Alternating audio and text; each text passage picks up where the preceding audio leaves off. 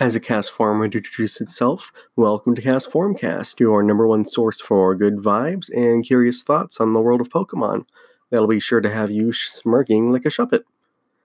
I'm your host, Nathan, the Bug Steel Trainer Martin, and this is the first official episode of Cast Formcast.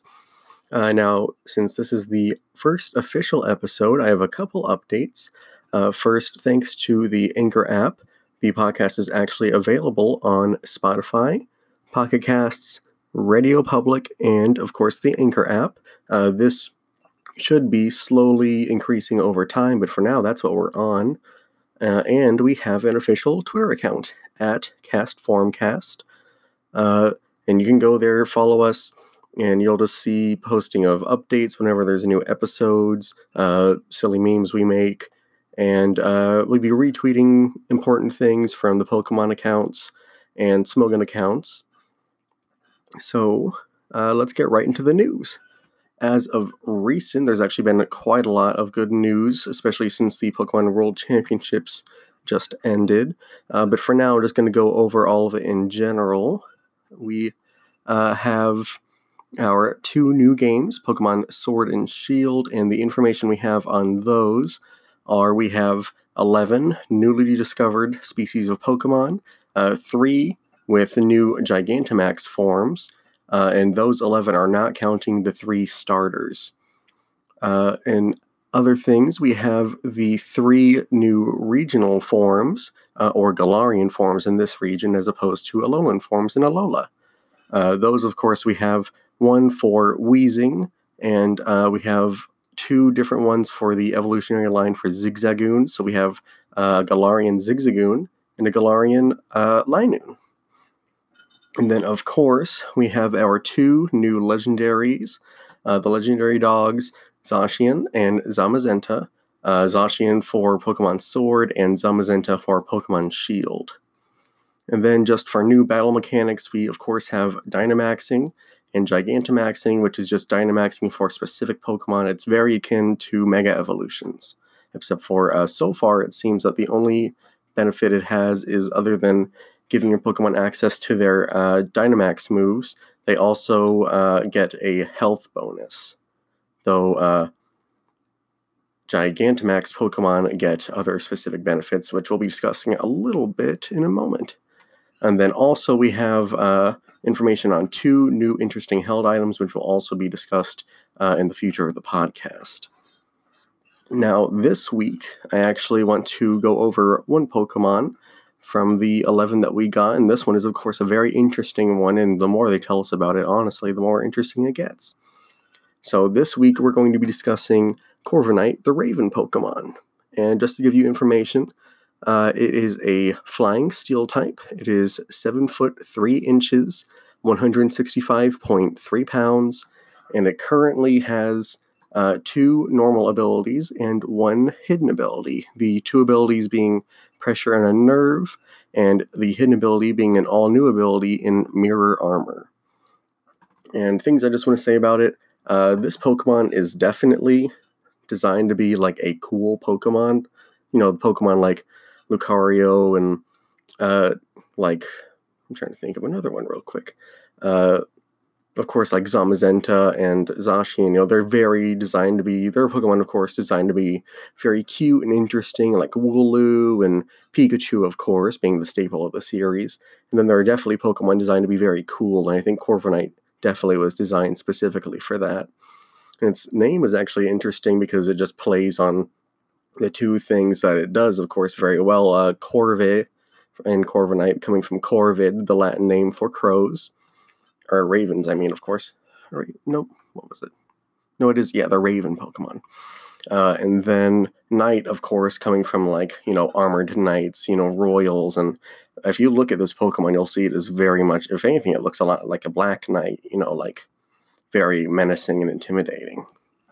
It's also interesting because if you go to the Pokemon website, it specifically notes how it's very intelligent, and that's just interesting because, of course, as a lot of people know, crows themselves are actually very intelligent birds, being able to, understand more complex concepts. Now, I'm not going to get into that, but other things, The height of this bird and the weight, oh my gosh, this is a big boy. This is a very big boy, and I love him. He's massive. It's just very interesting. Now, in the games, it actually specifies, well, on the website in the games, it specifies that, I don't even know what I'm saying, on the website, it specifies that he's actually part of a flying taxi service. And of course, I believe this is just going to be replacing what in the old games would be HM Fly, which allow you to go to other towns. And one thing that I just think is silly, if you go to the website, you'll see the taxi he's on actually has a little perch on the top of it. And I'm sure the animation won't have this, but I'd really love if like you have to just get in the taxi and it just picks up the taxi. Because that would just, to me, that would just look silly and that'd be amazing. Like, I'd love that. And of course, I don't know, I'm going to get this thing, I'm going to name it Nevermore because like I just legally have to. And then let's discuss it competitively, because that's where this thing actually, like, it's going to be incredibly interesting. So, being a steel flying type, this thing actually has amazing defensive typing. It's immune to both poison and ground, which are two very prominent ones, very prominent attacking types. Poison more for, stalling and toxic. Ground, of course, being your earthquake and earth power, which are just very good, especially in doubles. That's where we're going to be discussing this thing the most. It has 8 resistances, and 2 of those are 4 times resistances, and it's actually only weak to 2 types, being electric and fire. And the other interesting thing about this Pokemon is it only shares its typing with 2 Pokemon, those being Skarmory and Celesteela. And if you've played the games, if you played Pokemon Mystery Dungeon, the first one, you'll know Skarmory is just being a very cool-looking bird, very similar to Corviknight. And Celesteela is an Ultra Beast introduced in Gen 7. And it's interesting, but of course is not nearly a bird like either of these other 2. And the one thing I might discuss that Corviknight has that these other 2 don't necessarily have, which, I mean, they still have good abilities, but Corviknight has some very, very good abilities. So its first one, Pressure. What Pressure does is when an opponent targets you with a move, the move will consume 1 more power point, 1 more PP, when it is used on a Pokemon with Pressure. So essentially what this means is if, say, I'm using Fire Blast with, when it's at maximum power points, has, I believe, 8 uses, and Corviknight, of course, would be weak to Fire Blast. But let's say, I have Protect, and maybe I even have some good Protect luck, so for 2 turns, I can stall out that Fire Blast. And instead of it being at 6 after those 2 turns, like it would only have 6 left, it would actually only be at 4.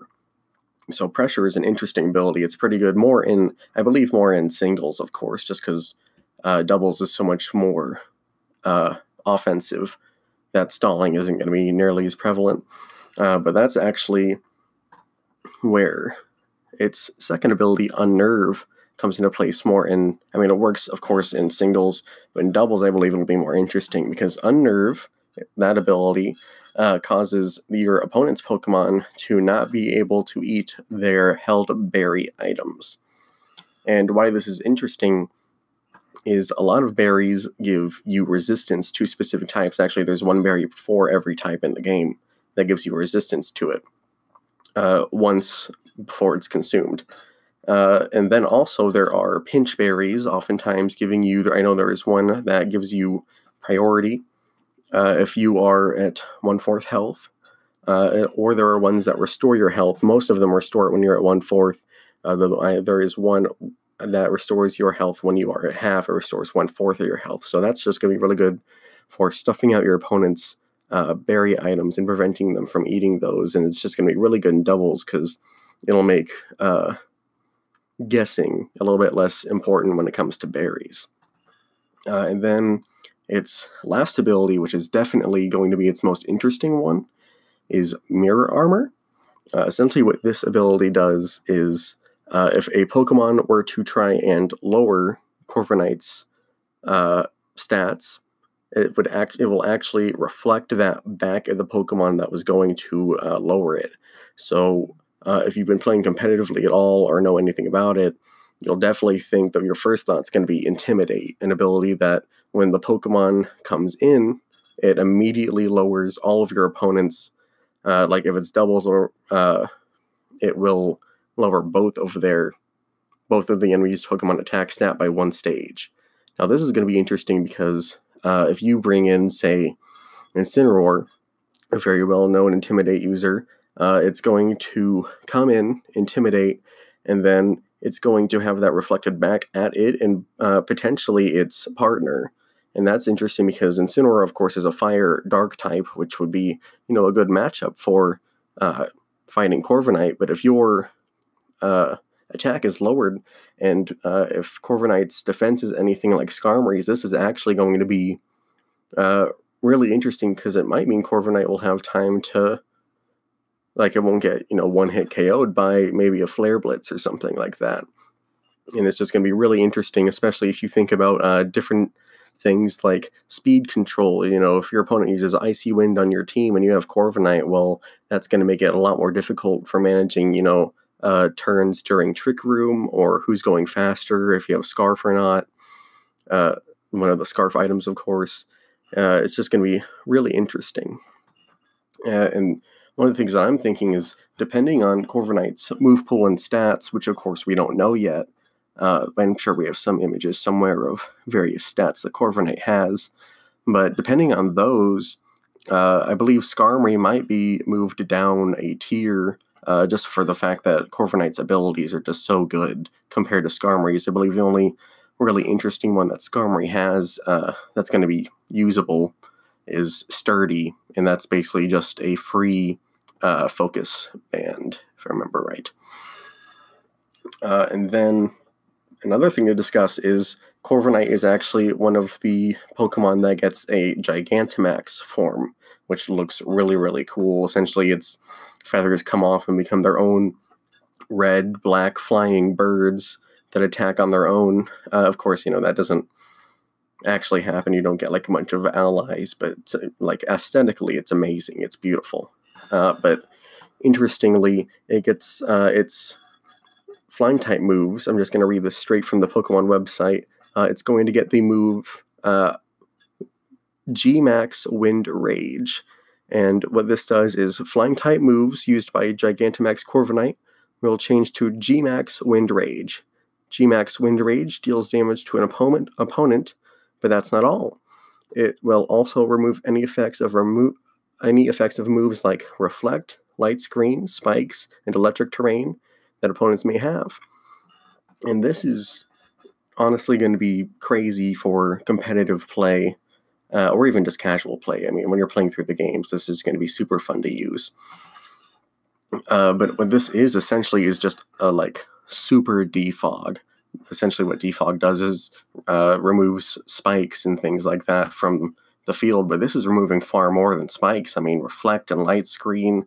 So of course that's going to be great for fighting Pokemon that want to stall you out with those, or of course just fighting Alolan Ninetales. The various terrains, meaning this Pokemon's going to be really interesting for fighting the different Tapus from Gen 7. I mean, it's going to be really interesting, and just the fact that this move, you're using Defog, but also this is an attack. I mean, presumably an incredibly strong one, seeing as it's one of the G-Max moves, so we could be looking at a base power of, I feel like, a minimum 90 just for this. And honestly, that's just going to be really, really interesting. Now, let's move to the answering a question. I mentioned in the pilot that Anchor gives us the awesome ability to answer, well, not necessarily just answering questions, but I can receive audio messages from people who listen to the podcast, and I've actually received one this week, and I would love to listen to it and just tell you all what I think.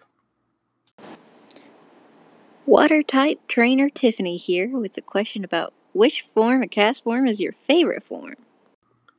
Thank you so much for asking, Tiffany.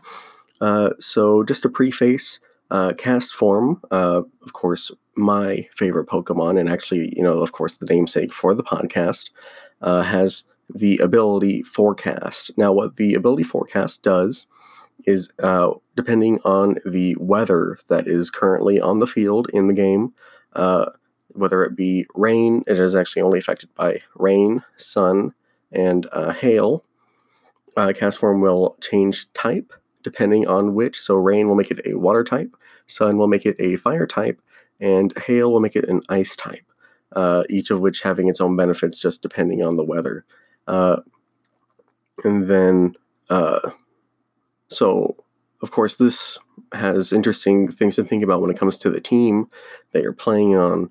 So of course, a water type one will be interesting because it's good for rain. I mean, not listen. As much as I love Cast Form, competitively, it is not the best Pokemon, but I love him anyway. So for rain teams, of course, he'd be very interesting because, of course, he gets access to all of the different dances: Rain Dance, Sunny Day, and Hail. And I believe Sandstorm as well. I'm going to talk about that here in a second.